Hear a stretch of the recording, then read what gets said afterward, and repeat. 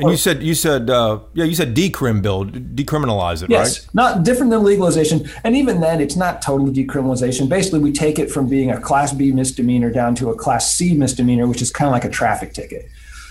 So we're not busting up families and paying $30,000 a year to lock up somebody who otherwise would have a job and be paying taxes. And we're allowing the police to devote their resources to property crimes and violent crimes instead of petty drug offenses.